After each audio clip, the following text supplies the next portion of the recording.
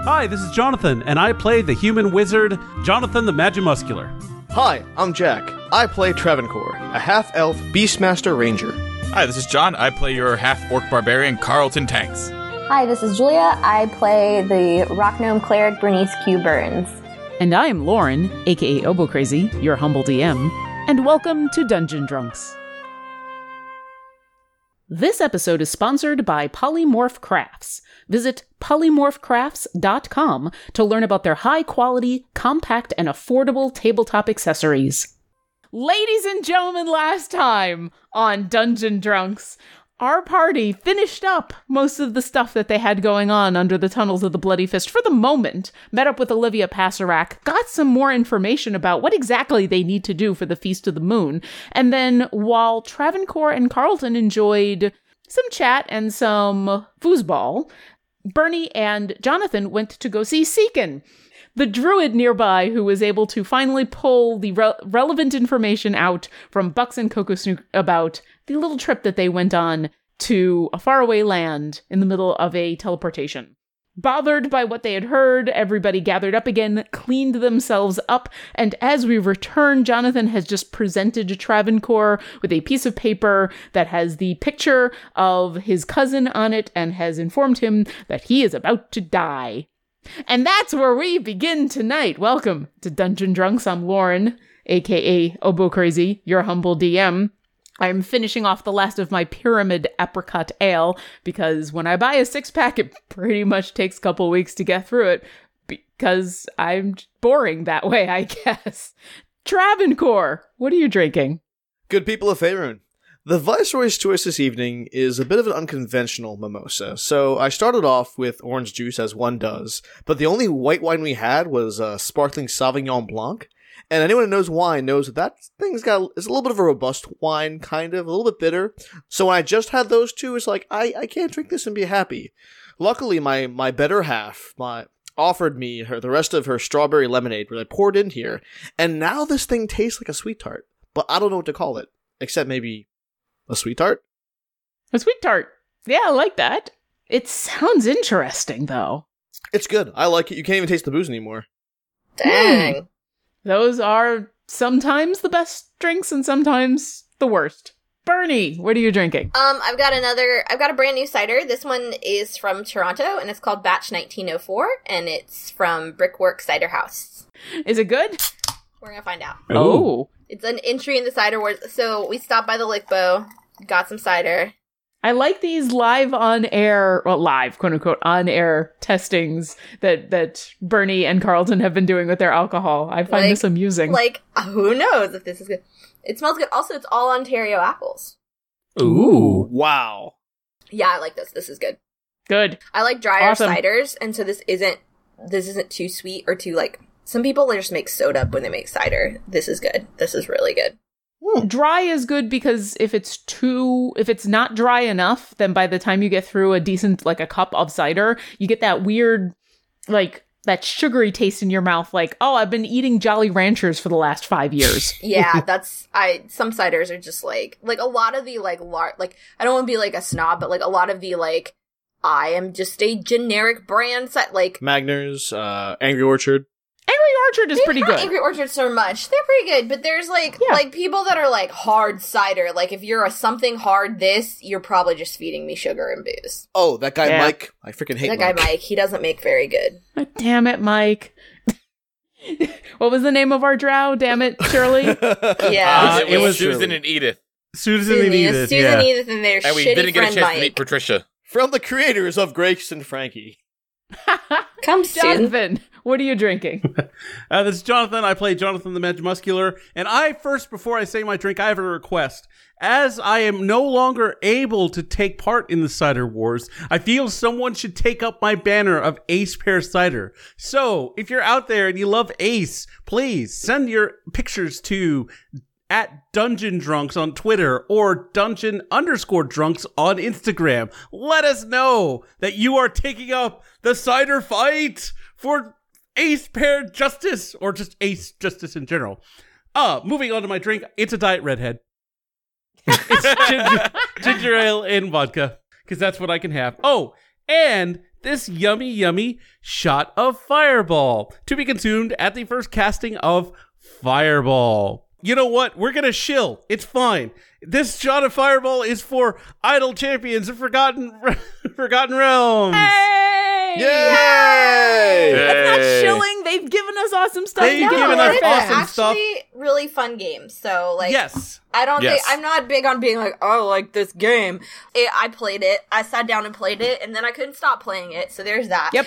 I would not promote anything that I didn't find awesome myself. So. Yeah. But they are awesome. They're giving you guys stuff. They're giving our fans Yeah. stuff. So that's excellent. So hang out for the code. I think like midway, ad read? Somewhere in the middle of this episode. It's like a scavenger hunt. In the middle of this episode, you'll just suddenly get a code. All you have to do is go one direction and you'll Well, find you're it. like, you'll go to fourth letter of Carlton's name, fifth letter of Obo's name, seventh letter of Travancore's name. Are there 7 letters of Travancore? No one knows. I will say, If not, it is that's really an hard to underscore. listen and type the code at the same time. If only there was some way on a podcast that you could pause and type Yes, and then rewind, and then pause, and then rewind. Yeah. Also, can you use this noise? Can we go do when the code is? There you go. Carlton, what are you drinking? So there was mention of the cider, which is made from apples, and then somebody mentioned Jolly Rancher, and I'm assuming that this is only going to taste like a fucking Jolly Rancher because it is Jones's green no. apple soda. That's not a color found in dear. nature. That looks like No. someone distilled Tinkerbell. Yes, and let's see if it tastes like a distilled Poor Tinkerbell. Tinkerbell. Poor It tastes Tinkerbell. like that place between sleep and awake. Oh God. Oh, that That was not. that Oh, was that not, was that's not. not going to be a good day. Nope. That is a nope. weird concoction of like sweet and tart, and Oh. I think there's way too much sugar in this. Do you have a backup drink? Nope. Yeah, 40 grams of sugar. Awesome. Oh, man. that's, as Wilford Brimley would say, diabetes. That's a diabetes. Welcome, brother. I'm Wilford Brimley, and I It's death in a sponsor this bottle. podcast. I would like to talk to you all about diabetes. Diabetes. Now I That's want my oats. Wilford. We don't have to hire Wilford Brimley. I'm right fucking here. I mean, in all fairness, I'm only drinking these sodas once a week, so I should be okay, because I don't usually Yeah. drink soda outside. I usually stick to teas and water. Yeah. Yeah. But goddamn, this is fucking sweet. Yeah. You know what? If you have to run and go get water in the middle of that just so you don't get dehydrated, I will totally understand. Speaking I'm of getting dehydrated. parties, so when we last saw our heroes, as I said, the last thing that happened was they were cleaned and ready to go to this party that Olivia Pasarac is putting on for the Feast of the Moon, as today is the Feast of the Moon. And Jonathan, just before you have left the bar that you guys are staying at, the tavern, has had this moment with Travancore, this uncomfortable, very awkward moment. Hi. And- Bernie's so mad. He is grinning like an idiot while the rest of you look very confused, as Travancore has just been told that his cousin is coming to kill him. And we pick up from there, and I'm going to sit back with my beer now. Have fun! Are you you would really? Yeah, no. This is. I think this is her, Coco Snoot. Is this the bad lady? Coco Snoot's going to give you a look that says, "Read the room, asshole." Oh, Coco Snoot also sniffs the paper and does nothing because Coco Snoot is in working mode. Coco okay. Snoot doesn't work. Coco Snoot knows his master is mad. Listen, I was thinking of the most hilarious way to reveal this. I think I've succeeded. But seriously though, is this something we should be immediately worried about? I don't know about immediate. I don't know how soon. Like so Bucks is the reason you saw it. You have this picture, right? And Bucks nods. Okay. So the animals may have been waylaid somehow. That's the only explanation, right? Teleportation to weirdness. That sound about right? According to both Bucks and Coco Snoot, yes. Okay. We went to go see a druid who can talk to animals. All right. And he says that your sister is after you. This would not be the way I chose to reveal it. But she's coming here, Travancore. I don't have a sister. My mom was very adamant that after me she or was your done. cousin? Your cousin. It was cousin. Cousin. Well, I resemble this. I can recognize resemble. I resemble it too, but I recognize some of the facial features as being that of my late uncle. He was actually, at one point, a viceroy, and he was sent out to this place called Alcara, which was separatist from Berkanum, to sort of reunite. But then he went native and waged open war against Berkanum. So my father became viceroy, and they fought a war. And it was long and bad, and a lot of losses on both sides. And finally, the only way he was able to win was to turn into a giant and crush him. So if this is my cousin, then she's definitely out for revenge. She's after us. She's seeking to avenge her fallen kingdom. So I don't know how soon we're going to see this person, but we definitely have to be on the ready. I mean, I can't sit here and worry about this stuff. We have Olivia to take care of. We have weapons of Berkanum out in town. There's a million other fires to put out, and there's nothing we can do about it right now, so I say we just proceed as planned. Hold on. Yeah. You're not go ahead. worried. You are not worried that your cousin, who is hell-bent on revenge for the death of her father, you're not worried about her coming to a land that is not yours and wreaking havoc? Because I'm a little worried. I didn't say I wasn't worried. I said there's nothing I can do about it immediately. She's going to make a move sooner or later, and we're just going to have to keep our eyes and ears open. Okay, and I do agree. Well, okay, I don't agree that there's nothing that we can do right now. Open to suggestions, friend. Yes. What is her skill set? I know next to nothing about her. The only reason I know she exists is because she showed me a picture of her. You showed me a picture of her, and I was able to intuit based on her facial features that she's probably my cousin. Okay. I've never met this woman before in my life. What was your uncle's skill set? Getting crushed by giants. My uncle that. My uncle was a Carlton, my remember uncle when was we a paladin. talked about reading the room? I did. I listened to him. My uncle was a paladin, but my family is kind of weird in that different members of the family take on different skills, and it's not guaranteed that. For instance, my father was more a magician than anything else. My mother was a cleric. There is a cleric, I should say. I became a ranger, so there's no way to know what she is or what she can do, except that if they saw her and they talked to her, then she has to know speak with animals. Otherwise, how would they know any of this stuff? So let's consider this then. She is humanoid. Half elf like me, as far as I know. Right. So there are, Bernie is an incredibly versatile spellcaster. Correct. Assuming I live long enough, will be able to gather spells. And as soon as we get back to the Amethyst Acropolis, I can get more spells. Maybe we want to, if she employs animals and is a humanoid, maybe there's things that we can have on deck that would make this better. That would make this easier. I know for one, because this guy, and I point to Carlton, because this guy seems to succumb to the wiles of other spellcasters, I've actually added a few spells to my repertoire to deal with this. I don't want to have to go, I saw a play once. It was called Justice League. There was a character named Batman, and he was ready to fight and defeat every member of the Justice League. I don't want to have to do that with you guys. But it's something to keep in mind that maybe if she is a druid and we can find out more about druids, maybe we can find things to deal with humanoids specifically and things to deal with groups of animals specifically. Because those, from what we've seen, those are her skill set. So we can at least be ready for that. Plus, she did kidnap our animals briefly. Yeah, that's a pretty long reach. That piece isn't lost on me either. Like, that they have that. I mean, I get that they're separatists, but that they have that level of tech or magic at this point is deeply concerning, especially since they're ostensibly a conquered people. And they don't seem very conquered. Well, they did that to our place. Who knows if they can do that again to not animals? Maybe our companions don't make it back, or maybe they get one of us. I mean, as a group. Yeah, they got into our teleport nut.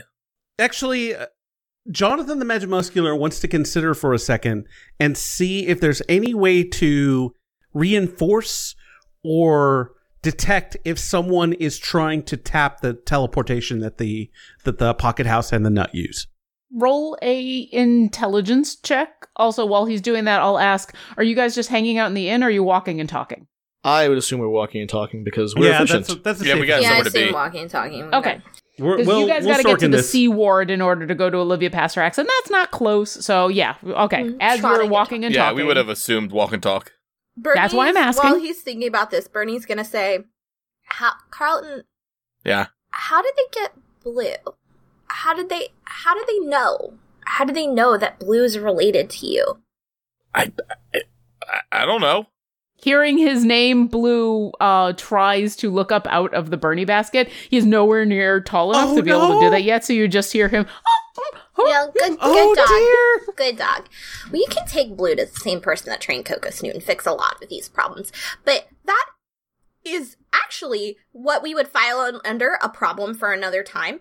I have another question, and if this is technology or magic that your conquered people possess, what kind of magic does your people possess? And are we going to see the consequences of it in Faerun?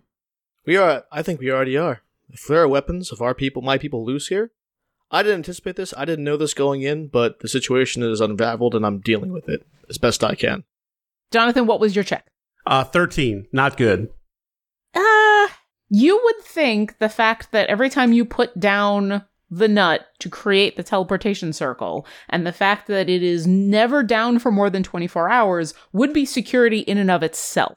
That it's because it's not a static teleportation circles like the ones that are in the Amethyst Acropolis, it would be much more difficult to track.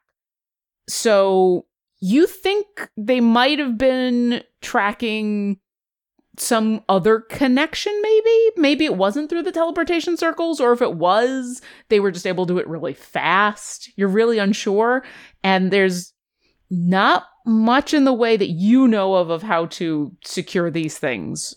The best security that you can think of is the fact that right now the way to get the teleportation circle is in Travancore's pocket.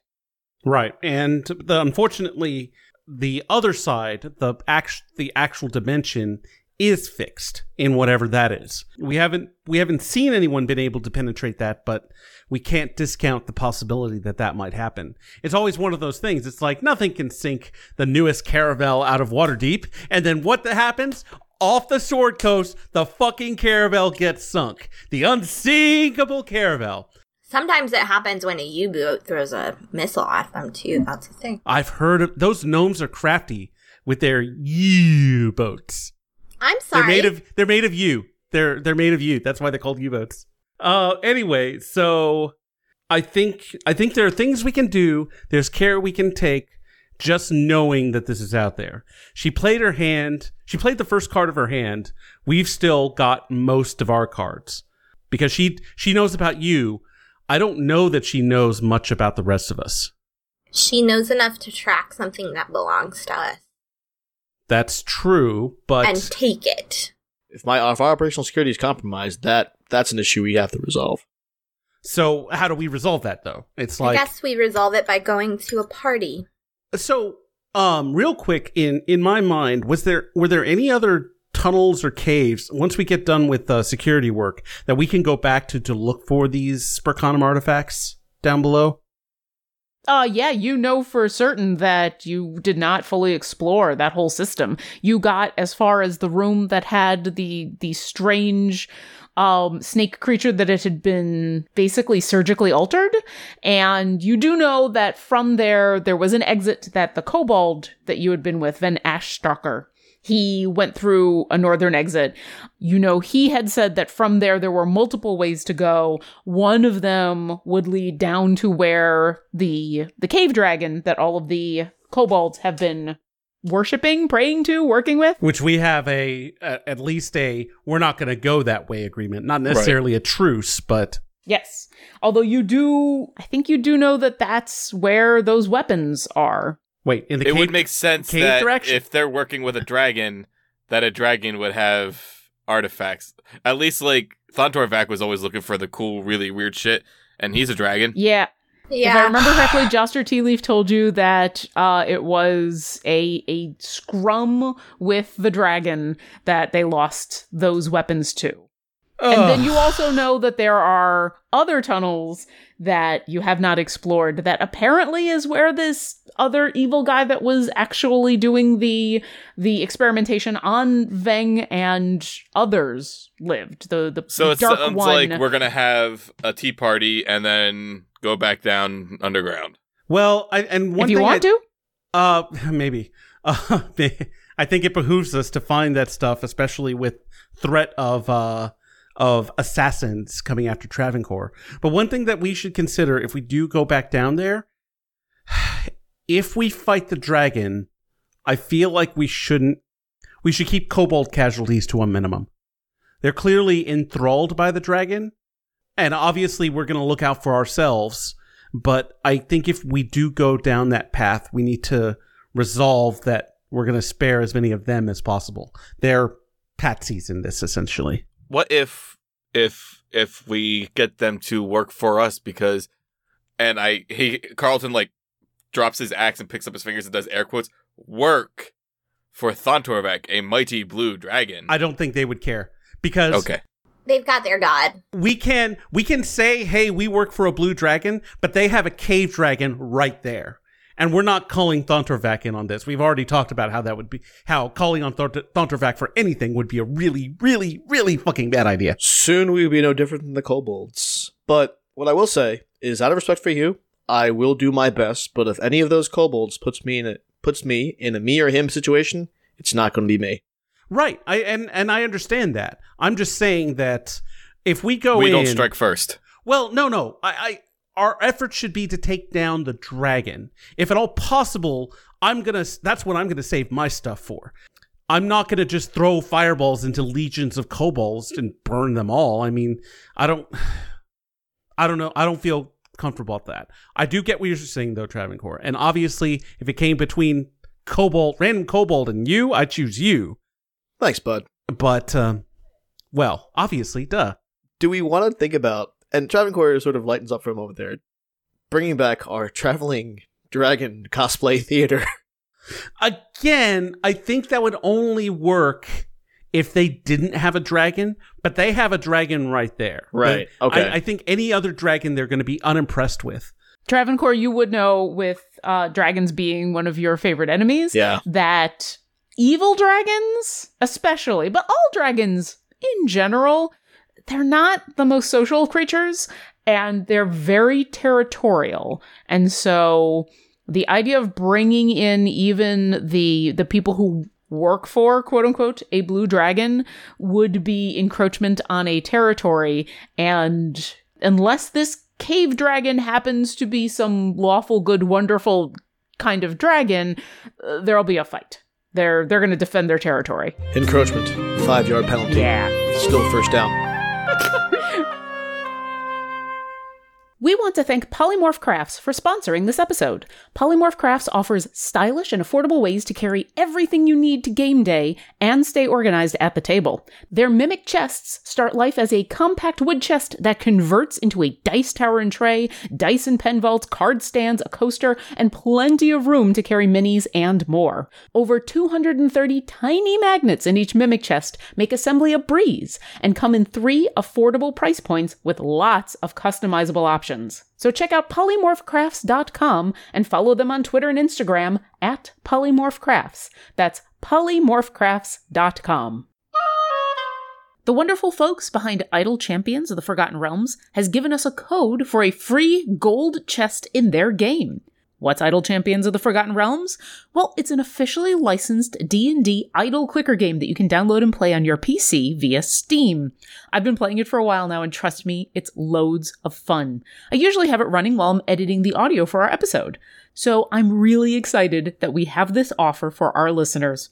Gold chests contain 5 cards from uncommon to rare rarity and give you buffs and sometimes equipment for your champions.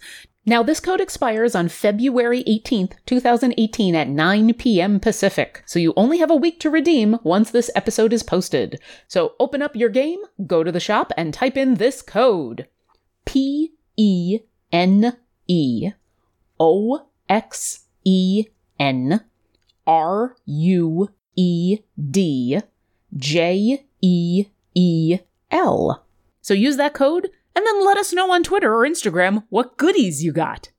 And now, enough of the loot drops. Back to the show. Meanwhile, as you guys continue to have this discussion and enter the C ward, I'd like you all to roll perception checks. All right. That's the thing I'm decent at. Perception. All the perception checks. Animals too, or just half humanoids? Oh, if you would like. Okay. If the animals would like, I'll accept them. So, Carlton. Carlton has gotten an 18 on his perception check. And Bernie. Bernie is deep in thought about some shit and has a 10. Okay. And Jonathan. Jonathan is similarly deep in thought and gets an 8. And Bucks. Bucks gets a soft 20. And Travancore and Shadow. 21 for Travancore, 4 for the distracted Firebear. Okay.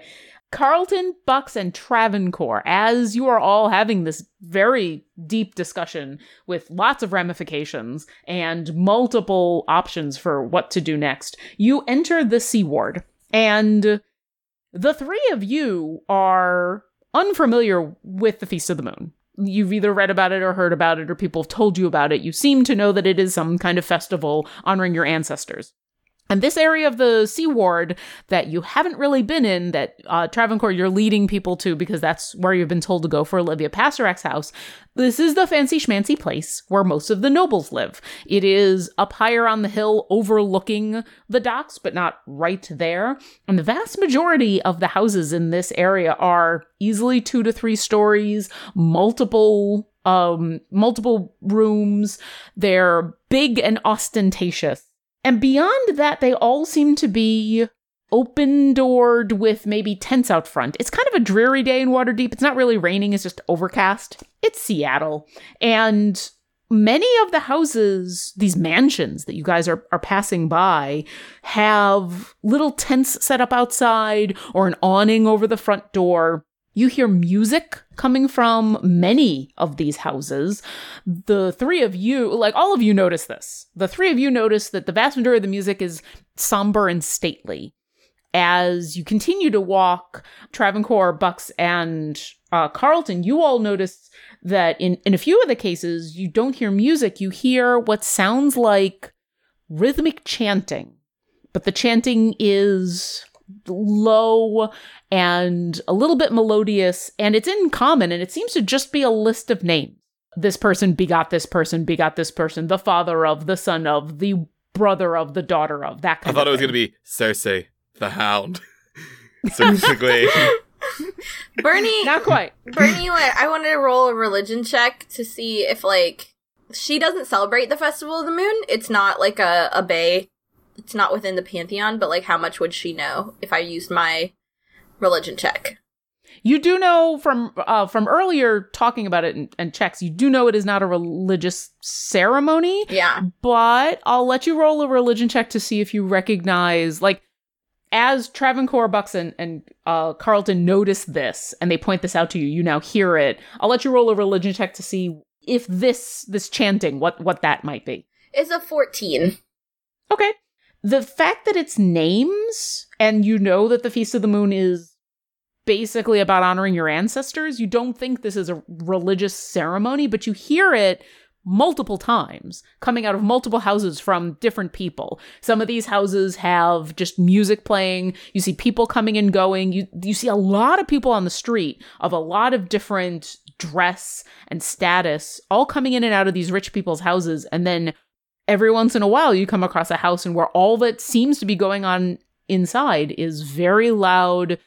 John, who has begot Katrina, who then was the daughter of, that kind of very stately, almost religious-like cadence, but it's just names. It's just lists and lists of names.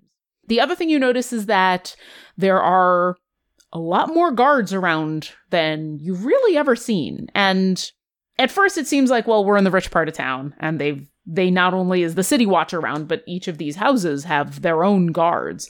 But it seems to be a larger show of force than you're used to. And part of it is just because there are people everywhere. It would almost be a fair-like atmosphere with the number of people, but they're all just kind of very stately, slowly entering these houses, in there for a little while and coming back out. Well, it's certainly... This is a thing. Not a thing I would do, but I mean, it's nice to remember who came before you. That's not a bad thing, I guess. Do you know what Olivia's address is, Travancore? I read off the location of her house from the note that I have. You're about a block and a half away. You're not that far. All right. Well, we should get going. Yep. All right, you're just gonna make a beeline there. Yes. Yeah. I wanted to give you a chance to finish up any last-minute conversational things that you wanted to say, but I mean, if there Bernie was thinking about hanging back and, like, talking to Jonathan some more. okay, you've got a little bit of time. I think the situation is a little more urgent than everyone's making it out to be. The problem is we don't know. They demonstrated an ability to get to us somehow. But as Travancore has said previously, that land is very, very, very, very, very far away. Now, that doesn't make a whole lot of difference when you're teleporting, but I think we have time to at least prepare a little bit. Sometimes I blow spells on stupid shit. I've been using sending to Dorveen just about every night. I'm gonna stop doing that. That way I have another spell ready just in case the shit happens. I mean, I think as far as you and I, Bernie, we just have to be more careful with our resources. And this is a very unawesome thing for me to say because, like, I just love doing spells. Like, I'd Scorching Ray that guy's chicken over there. I mean, just because. But I don't think we can do that anymore. No, I do enjoy scaring small children by telling them they're going to hell. But, I mean, Bay sort of frowns on that, but we don't have a hell. What am I kidding? A hell is Taylor Swift. A tailor that makes clothing for Swifts? Is that a thing? She's a Becky. But, no, I mean, I see what you mean, but here's the thing. We're not in charge here. We don't get to make a decision for everyone who lives in Waterdeep, and we don't get to make this decision for everyone who lives in Faerun. And it is incredibly unfair if we think a hostile force is coming here to do nothing and to tell no one and to leave people. I mean, I don't want to cause a panic. Oh, I'm not planning on keeping this to myself. I plan to, as soon as I get back to the Watchful Order, I'm going to tell Master Zik about what happened. And I'm going to ask, hey, how does one do this? And what can we do? So I'm at least letting them know. I figure the force of powerful mages probably is a good ally to have in this. And you can probably tell any other acolytes of Bay or any other allied temples that maybe something is coming. This is something we can. And at this point, Jonathan is he doesn't normally do this when he's talking to Bernie. He's going to get down and take a knee. And he's going to like, Bernie, I definitely don't plan on leaving this alone. I know Travancore is calm and he's being pragmatic. I get it.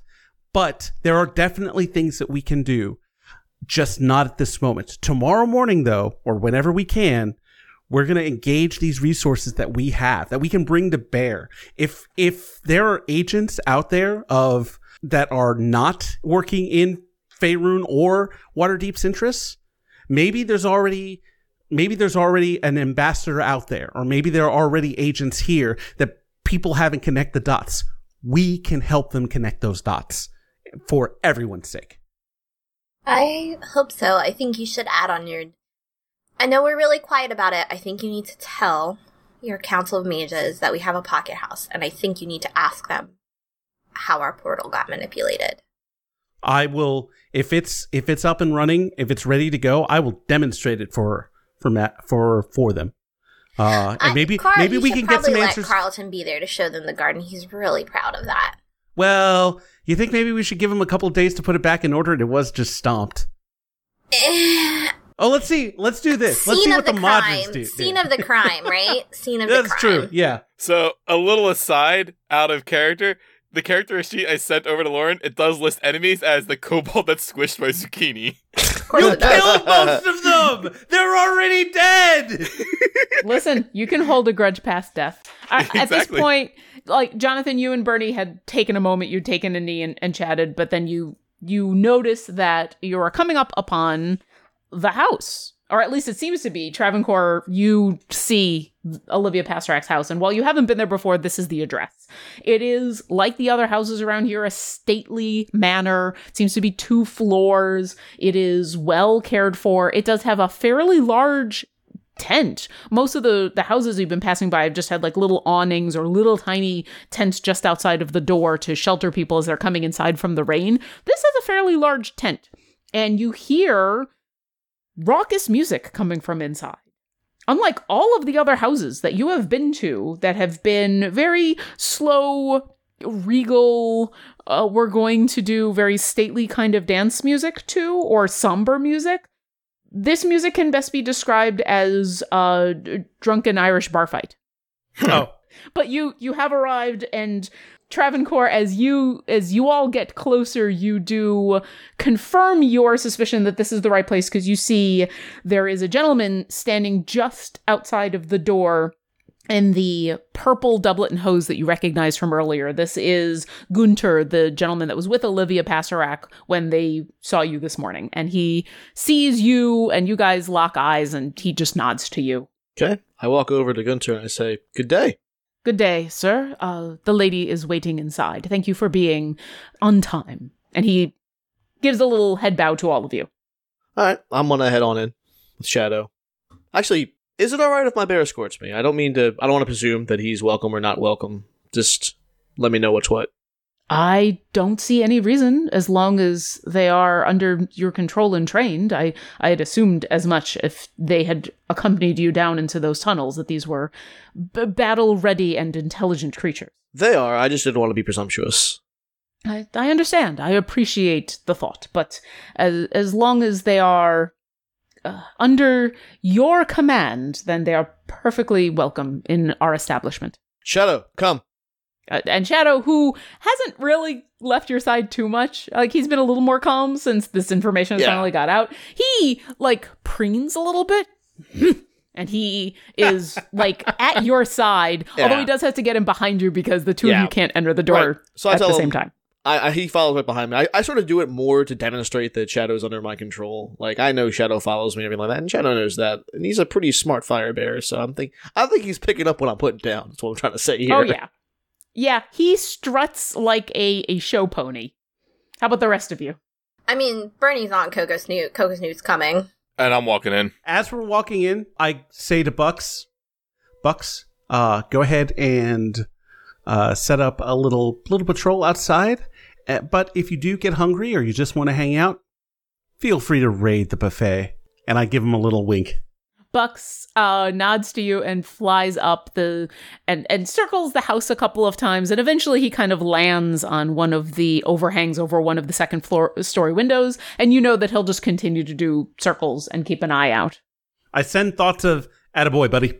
As you guys enter, the main foyer of the Pasterak household is immense. It's very possible that a good portion of the square footage of this house, of this manor, is taken up with this foyer. You can see that there are servants rushing around setting up tables, and already a buffet is being set up about 40, 50 feet away from the entrance, and it looks like the tables have been strategically placed to block off the rest of this area. Like, they're setting up a smaller area for people to come and eat food well away from the rest of the manor house. As you guys enter, Gunter follows you and says, this way, I'll show you to where my lady is. And he moves over to the side where there is a path to go through that there is a guard standing at. And you can see that the tables are like half filled. There's fresh foods being brought out now, but it seems like you've arrived just before lunch-ish. It's an impressive spread already, and there's a nice green tablecloth across all of these tables. All of the food that's being brought out are on shiny silver platters, and it seems to be some sort of lunch buffet finger food style. It's a lot of There's roasted chickens and pigs and lambs, but they're all ready to just pick off the bone. You see everything from bread to sugared almonds. There's one side of it is all fresh fruits and vegetables, and the other side is all tarts and pastries. It is an impressive spread. Behind where these tables have been set up to basically corner off the front of the house, you see where this raucous music is coming from. There is a trio of musicians over to the side, kind of in a little alcove, sitting on chairs that are just rocking. There's a mandolin, a violin, and a hurdy-gurdy. All three of them are just cranking away at really upbeat, very loud music. Some of them are amplifying the music with percussion where they're just whacking on their instruments. They are obviously having a ball. There's a few people scattered about, milling about, you would say, but for the size of this gathering, this party that seems to be setting up, either you've arrived early enough that nothing has happened yet, or there's just not a lot of people here. Most of the people that you see seem to be guards, servants, but there are a couple of other nobles, most of whom you don't recognize. But Gunter very quickly brings you over to Lady Olivia Pasterak, who has changed out of her work clothes from this morning. And while she hasn't put on... She's not in any kind of flowing gown or robe. She does seem to be in a more professional doublet and hose cut for her figure, also in browns and blacks. And as she sees you, she nods and says, "It's good to see that you were able to get here so quickly. Thank you for coming." Yeah, no problem. This time, remembering my mistake from last time, I actually extend out my hand for the Travancore forearm hand grasp. She responds to that with a much more relaxed posture. Every time you've gone to kiss her hand, she seemed a little wary, but this meeting of equals, she very quickly clasps your hand, and then she goes to the rest of you to offer you the same handshake. Sure thing. Yes. I do it, mimicking what I saw Travancore do. Bernie's going to, as she shakes her hand, pull out the bottle of carpet cleaner and say, "Thank you so much for having us to your home. It is incredibly lovely. And given that our friend right here has a brand new puppy, we figured we'd do a little something to keep it incredibly lovely. The innkeeper swears by this, and he has a lot of, let's say, bodily messes that he gets to clean up." One would imagine if he is in charge of an inn that is going to happen. She accepts the bottle and smiles, looks over at Carlton and says, "Too young to be left at home, I assume." Yes, and I go and I reach back and I'm like, "Look at him!" Oh. Now, well, I was curious about your puppy, and she gives it a critical look. She doesn't approach. She doesn't put her hand out. She just kind of gives it a very critical look and says, "Direwolf." Yes, it's my brother. I promised to ask about that later, and I still will, but the festivities are about to begin, so I'm assuming he's going to stay in the basket the whole time? Yes. Okay. It's safe in the basket. It is, and I would not want him getting in trouble underfoot, so I will leave that up to you. But she accepts the bottle and hands it over to Gunter, who is quick to then hand it over to another servant. They basically Can't wait for him to pee. Thanks for listening to our adventure. If you've enjoyed our show, visit us at dungeondrunks.com for links to all of our social media, pictures and bio of our cast, a full list of credits, and more. We'd appreciate it if you left us a review, and we would love it if you come support us on Patreon. Visit patreon.com/dungeondrunks to sign up. Thanks again, and we'll see you next encounter. We appreciate all of our patrons on Patreon, and extend a special thanks to our Artifact and Wondrous tier patrons. Thank you, Lori, Megan, and Hunted Shadows, LLC.